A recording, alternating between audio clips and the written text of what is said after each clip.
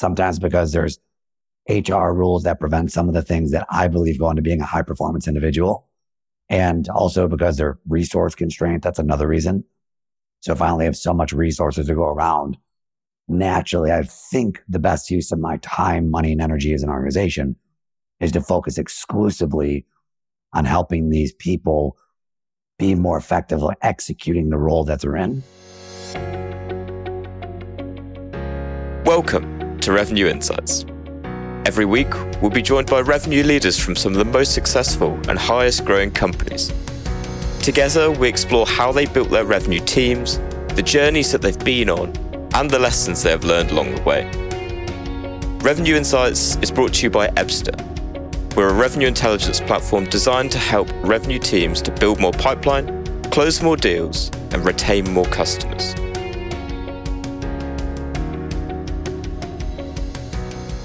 Hello there. You are listening to Revenue Insights. Today, I'm joined by Justin J. Johnson. He's a 5-time sales leader who has worked at FitGrid, Zendesk, Salesforce, also being named one of the top CROs in tech. Nowadays, he's teaching sales reps how to be in the top 1% without burning out. Justin, great to meet you. Hey, thanks for having me on the show. No worries. For anyone that's perhaps not come across you before, I know you're really active in the scene doing training and helping sellers really improve and execute. What is your story and how have you got to where you are today? Yeah, my story is an interesting one. So to start it off, I almost died twice before the age of 11, almost dying at birth. I was an ECMO baby, which essentially means that there had to be a machine that operated my heart and lungs when I was born. So that was a low probability there. Then also when I was 10 years old, I got into a snowmobile accident and my throat got crushed by a metal bar. So my esophagus, my trachea, my larynx, my vocal cords, all of them were destroyed. So number one, they said I had a 1 in 10 chance of living, pulled through. They told me I may never eat again. I couldn't eat for a year. Told me I'd never talk again. So imagine being 10 years old in a hospital bed at night, learning sign language. My vocal cords still don't work, which is why I speak like this today. And over 30 surgeries later, years of physical, mental, emotional recovery really helped me put myself on a trajectory that's helped make it here today. I grew up humble beginnings, blue collar background, construction upbringing, youngest of 5 boys. And after I pulled through that experience, everyone said, hey, you're here for a reason. You're meant to do big things. So I took that and ran with that a little bit. And I became the first one from my family to graduate from college. And I remember coming out of school, I was ready to take on the world. You know, I was all full of piss and vinegar, ready to go. And my first year in sales, which I stumbled into, I fell flat on my face. My first year in sales, I made $0 in commission, literally.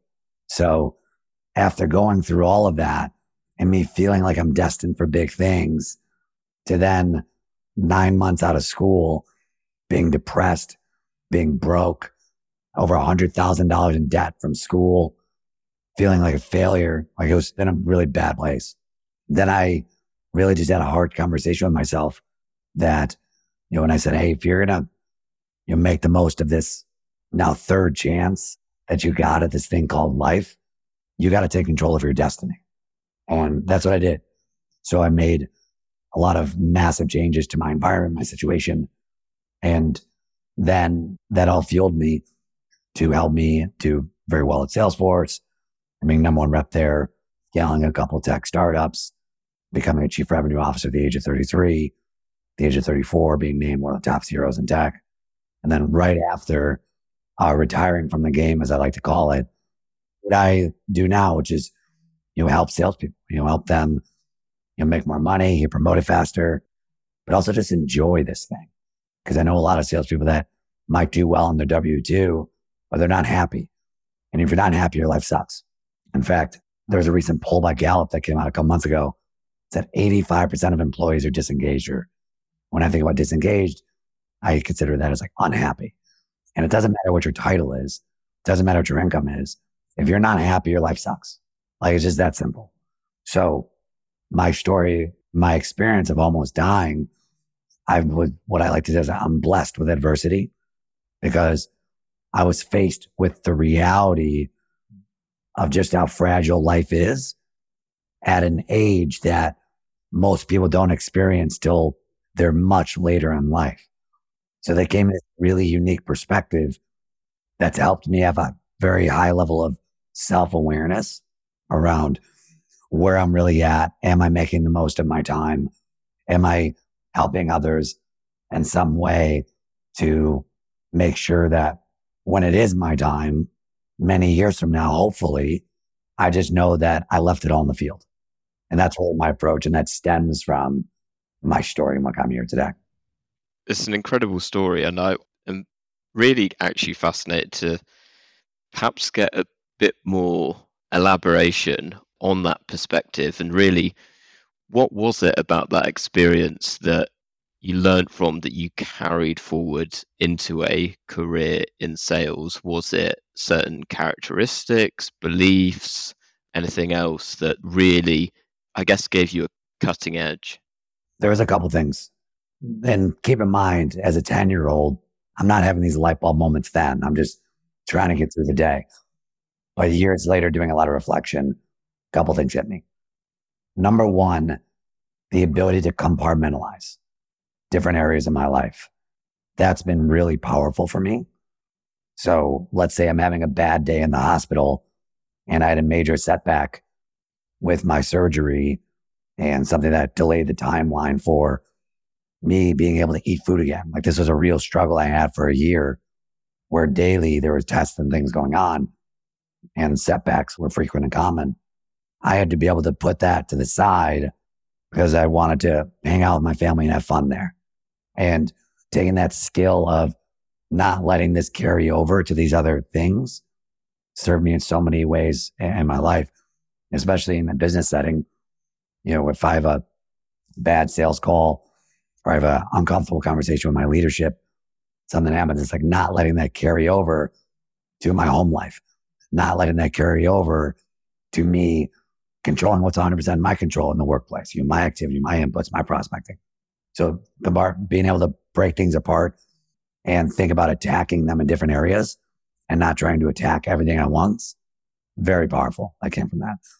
And the other thing that really came through was just one day at a time. And I learned that just because I had no choice to take it one day at a time. You know, being in the hospital for weeks, if not months at a time, going through surgery or two every week, every day is a new adventure. So that helped me really understand that, hey, I just want to make the most of today. And I just want to get through today. And then over the years, that's evolved to, I just need to win today. And if I win enough days, then I win a week. If I win enough weeks, then I win a month. If I win enough months, I win a year. If I win enough years, I win at this thing called life. So that's all stemmed from that. And then third, just to reiterate what I said earlier, is like I have this very unique perspective of really just how fragile life is. And just coming to face with death is an incredibly powerful experience. Or it was for me, because all these things of like society norms and playing it safe, we're all going to die. And I heard this once on a podcast and I loved it. When you die, there's going to be people that don't go to your funeral or don't go to your wake because they had something to do that day. You're not that important. So just make the most of your life and just go do it. And whatever happens, happens, but don't play scared. And I don't think I would have had that if I didn't go through that, you know, those experiences when I was younger. Just a quick reminder, and then we will be right back to the show. At Revenue Insights, our goal is to share how top-performing revenue leaders build predictable, efficient, go-to-market teams. Every week, we speak to the brightest minds, and every quarter, we release the latest findings from our analysis of billions of dollars in pipeline. If you don't want to miss out, sign up to our newsletter at ebster.com/newsletter-sign up. That's ebster.com/newsletter-sign up. The link to make that a little bit easier for you will be in the show notes of this episode, wherever you're listening. See you there. Amazing. I must say, I would love to take this conversation down a more philosophical route, but perhaps we'll come back to that in a bit. But my next question might actually take us somewhat down that route. But to reference what you mentioned earlier around, was it 85% of employees are disengaged? In your experience then, because I know you do a lot of training for one-to-one with reps, from your perspective then, why would you say sellers perhaps are disengaged and more fundamentally are not happy right now? The number one thing that drives happiness from my experience and what I've seen from witnessing this myself, as well as now coaching hundreds, if not thousands of reps over the last decade plus, is progress equals happiness. So therefore, if there is a lack of progress, there will be a lack of happiness. So when I'm working with reps and when they come to me looking for help, it typically because they're stalling out, they're not making as much progress as they'd like, whether that's because they're not in the right environment or it's because they're not doing enough on their own, whatever it is. But it all boils down to like a lack of progress being made. So what I think about, well, how do we drive progress, is we coach as leaders, as companies, whatever we do. Like our job is to help coach and develop these people to become high performance individuals, which is very different than helping someone hit quota. Helping quota gets to get you by. But if you want to make the most of this thing called life, you have to master much more than objection handling and cold calling and running a proper demo. There's a lot more to it. And companies don't teach this. Sometimes because they don't know any better. Sometimes because there's HR rules that prevent some of the things that I believe go into being a high performance individual. And also because they're resource constraint. That's another reason. So if I only have so much resources to go around, naturally, I think the best use of my time, money, and energy as an organization is to focus exclusively on helping these people be more effective at executing the role that they're in. And obviously that's critical, that's important. But there's other things, other levers that you can pull that, in my opinion, have higher leverage to unlock higher levels of energy, higher levels of performance, both on the dashboard as well as off the dashboard, which means more progress. More progress equals more happiness. So it's this massive vicious circle that we're in right now. The pandemic didn't help at all because a lot more people are remote and there's a lot of things that you lose in a remote environment. Yes, the flexibility is great, but the progress, the learning development, the camaraderie, the human connection, all of those things are substantially less and just equals, hey, people just aren't as happy. The question I want to ask is, I feel like the direction that we're going in is talking a lot more about coaching, right? And to your point there, coaching can be a very broad topic in the sense of, yeah, it's, in the day-to-day jobs to be done and activities that you're doing, but also much wider than that. And so I'm interested to perhaps try and simplify that down a bit. When you perhaps first start working with a business or when you first start working with a rep, how do you go about assessing where best to focus the time when coaching that individual or that team? Everyone that I work with, I basically assess their current state, not only in their career, but where they at in all areas of their life. Now, a lot of my focus is on the selling aspect, but your career and your sales, that's only one part of your life. So like I have to take a holistic approach to understand really where people are at. So that's one of the first things that I do to just get a sense of that. And going into the role part, the selling skills, I mean, a lot of what I do is like get my hands dirty and I'll listen to them, listen to a call. We'll do role play. I'll dig into it to really assess, because a lot of the challenges, one of the big problems with coaching, training, companies and enablement is, they take the rep's word for it. If they say like, oh, how do you feel about your discovery skills? Well, I think I'm at a 10 out of 10 or close to a 10 out of 10 based on my current level of knowledge. But if there's 10 things that I don't know, that if I just implemented those strategies and methodologies and tactics and do how I run a discovery call, that's going to up level my skill there's a knowledge gap, right? So it's like people don't know what they don't know. So the only real way to assess really where someone's at is to roll up your sleeves, get your hands dirty, and see them, hear them in action, and then coach them using a framework that I use. And that obviously leads us then into, could you share a bit more around what that framework is? The framework, very simply, now then I'll break it down, is tell, show, observe, coach, repeat. Now, here's the challenge with a lot of companies. A lot of companies do a pretty good job of training their reps. Not all of them do, but some do a pretty good job training their reps. Now, what I classify as training is teaching you concepts. Another way to think about training is like if you're reading a book, you're getting trained through the book because you're taking in all this knowledge and information.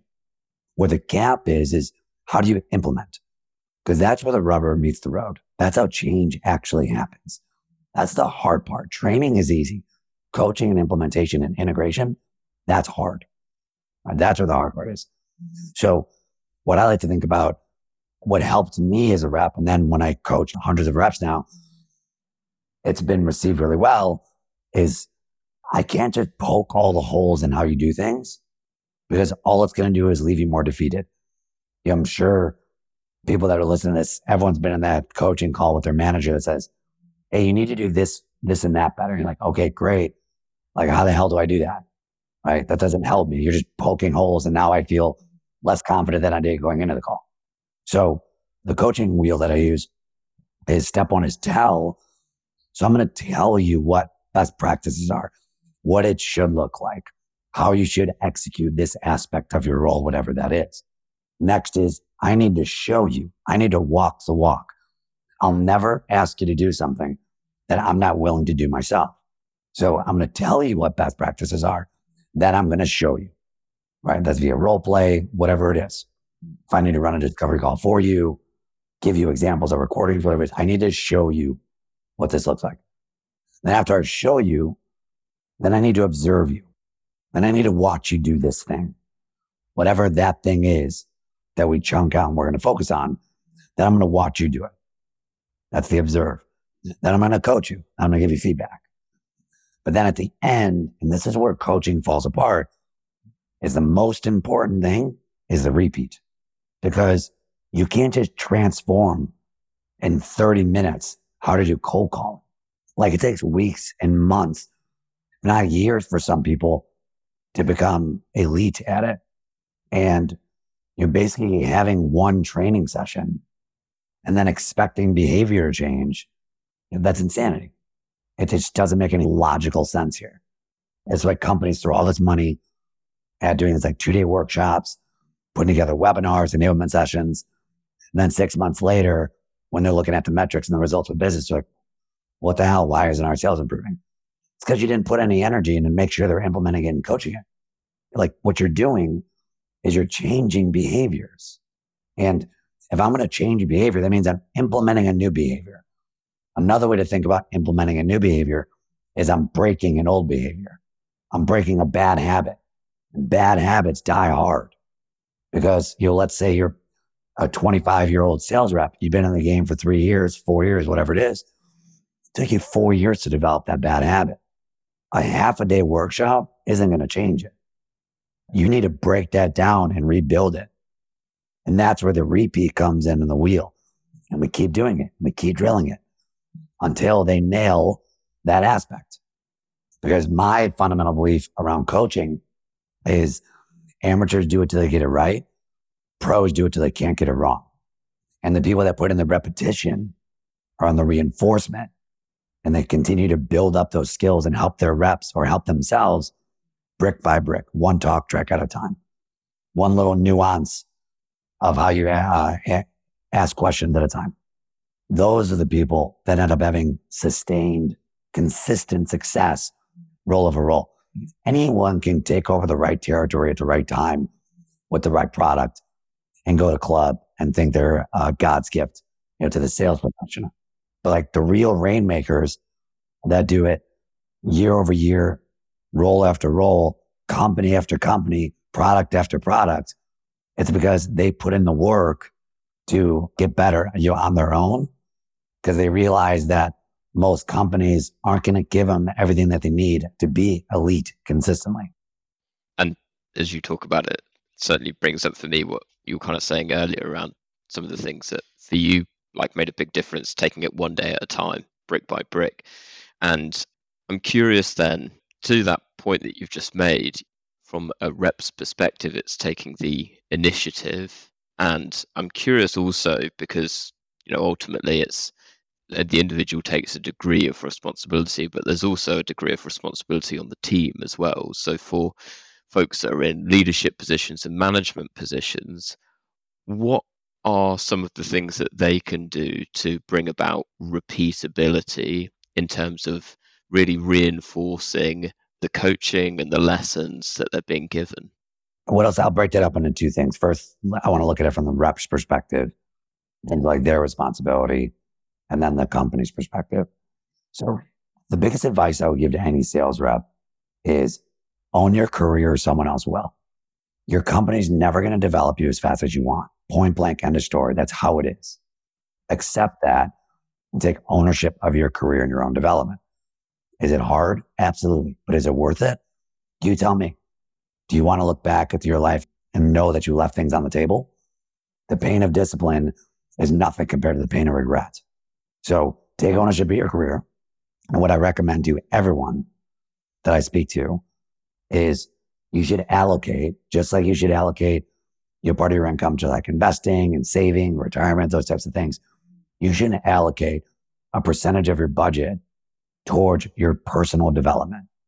And not every year is going to be the same thing. One year you might want to say, hey, I want to really focus on improving my selling skills. Next year, I want to improve my finances. So I want to invest in a course around improving my personal finances. But it's just that mindset of always allocating your income and putting your own skin in the game to take ownership of your development and growth.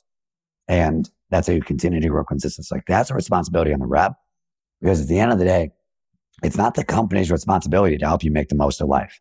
It's your responsibility. The company's responsibility is to help give you enough resources to hit quota and be competent in your role. Nothing more, right? So it starts with the rep. Own your career.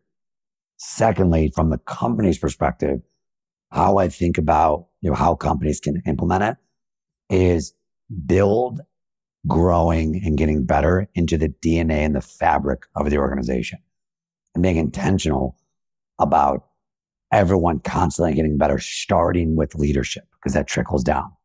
So if it's not weaved into your values and pillars and principles, number one, make sure it's in there. But even more importantly, make sure you act on it, put systems around it. Me and my org, me and my leadership team, every single week, we had a meeting for the reps where everyone was talking about their wins, their losses, what they're focusing on, what they're getting better at. Because evolve was one of the core pillars of the organizations that I run. And with the evolve, it's like we're always getting better, and that starts with me. And the reps are going to get better. The leaders are going to get better. Our processes, our systems are going to get better.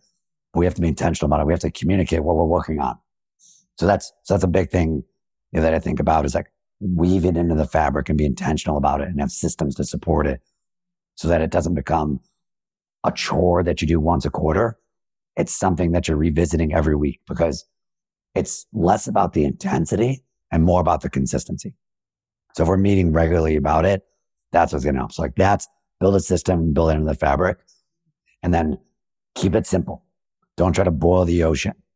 Changing behaviors is really hard. So you just have to be consistent with it, and don't think that a 1 hour training session or coaching session or a one-on-one is going to solve it. All right? It takes time. So you got to be patient. You got to be consistent. And then you have to make sure that the rep is doing their part too. Because if I'm a leader and my rep's not implementing the coaching that I'm giving them, it's the fastest way to lose me as a leader. I'm intrigued to ask then, just drawing from some of the analysis that we've done, and on average, it's something like 23% of reps are driving around 83% of businesses' revenue. And you kind of touched on it earlier of so much about a rep's quota attainment. It's more about their happiness and lack of progress. I'm interested to get your point of view on what is a regular challenge for sales leaders and sales teams, which is consistent performance, consistent improvement, consistent quota attainment. And I guess quite simply, do you think it's a challenge that can be overcome? If so, how? I think it can be overcome if everyone's bought it. And that's the only way. Reps pointing fingers at companies won't solve it. Companies pointing fingers at reps won't solve it. Companies pointing fingers at managers, managers at reps, managers at companies don't solve it. Everyone's got to be all in to do that. And that's very hard to do. So it starts with the leadership team.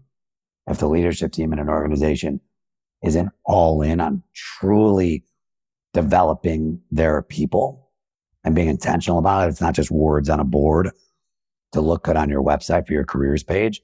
They actually do it. Then that's going to trickle down. And then you just make sure you hire the right people that are also bought into what you're trying to build. So that's what I would say. Everyone's got to be bought in for this to work. Yeah. And what's coming up for me, for perhaps for people listening that like, hey, I love it, I'm bought in.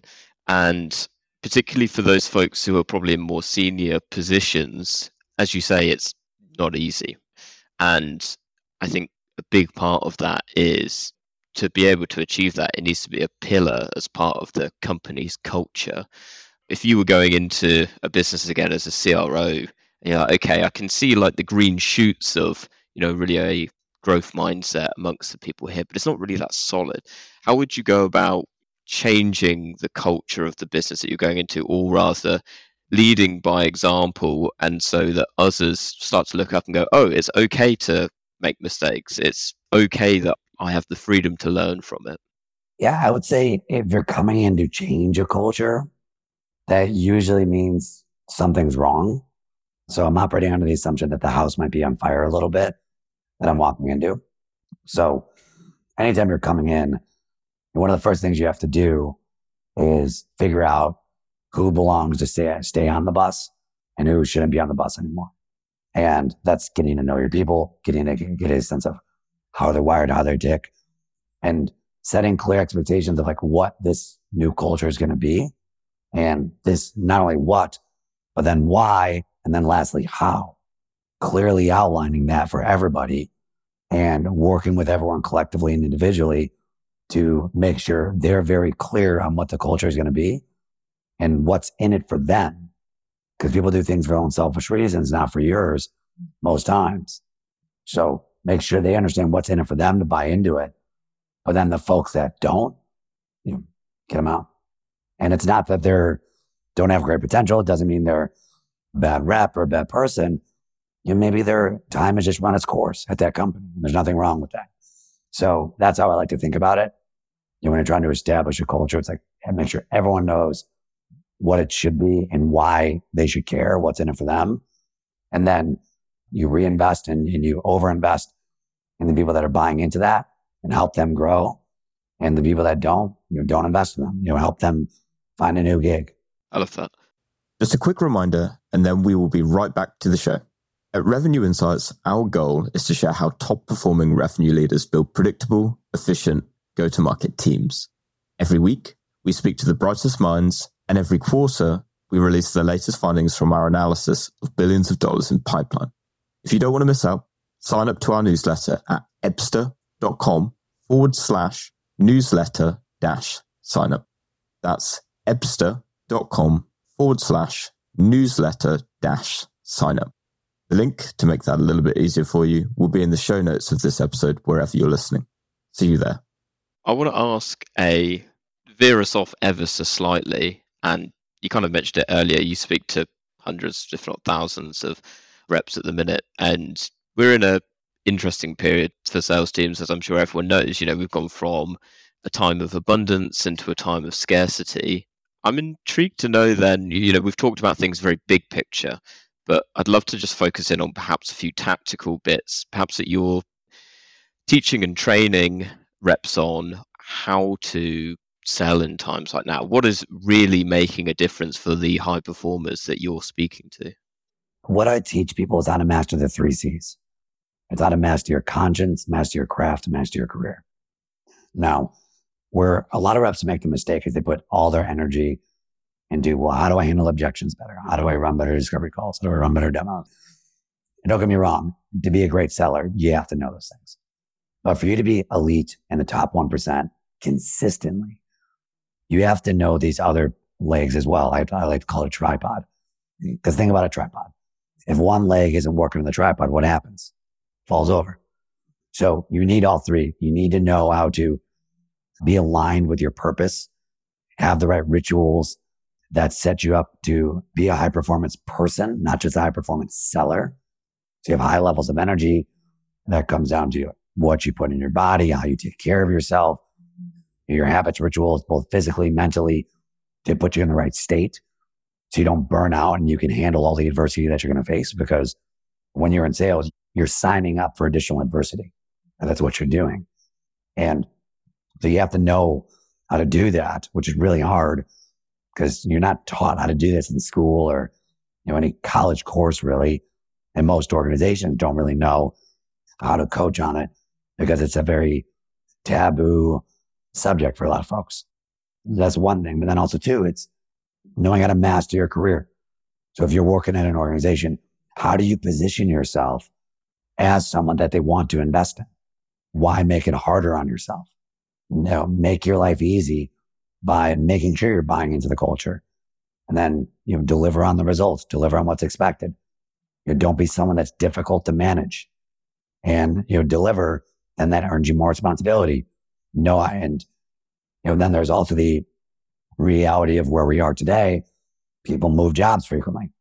So know how to find the right company, know how to ask the right questions, know how to put yourself in a position with the most amount of upside, with the least amount of downside. There's a skill to be learned of how to play this game called corporate America, right? That people don't like to talk about. Like that's just the reality of it. And I've heard other, coaches say this is like, you can be a great seller, but if you're selling the wrong product in the wrong environment, it's tough. Like it's just way harder. So it's knowing all of those three things that I really focus on with the people that I coach and people that are really trying to transform their career. I love that. Justin, final question. What is one book that you would recommend to other revenue and sales leaders? So I'm going to give a shameless plug here because I'm writing a book right now. It's called Zero to Club. And it's everything to teach you what it takes to go from zero skills and struggling to being, the top 1% consistently. So I'm writing it now. So that's going to be my selfish answer for number one. It's going to come out, in the coming months. That's number one. But if I had to pick another book that really made a big impact on me, I would say The Squirrel Take Care of Itself by Bill Walsh. That's my other one. Amazing. Why? It takes you away from looking at the scoreboard, aka the dashboard in sales. So if you're focusing on the things that are 100% in your control, then aka your input, your activity, your attitude, how you show up, your preparation, your mindset, the outputs take care of themselves. So it lowers your stress, helps you execute at a higher level. You're not worried about everything else because you're controlling what's in your control. So like learning that skill, going back to one of your earlier questions, like what are the superpowers that I learned from my accident? Being able to compartmentalize and basically put the scoreboard in the corner and almost ignoring it because all it does is distract you from the things that are 100% in your control. Brilliant. I'll make sure I have a link down to that in the show notes below.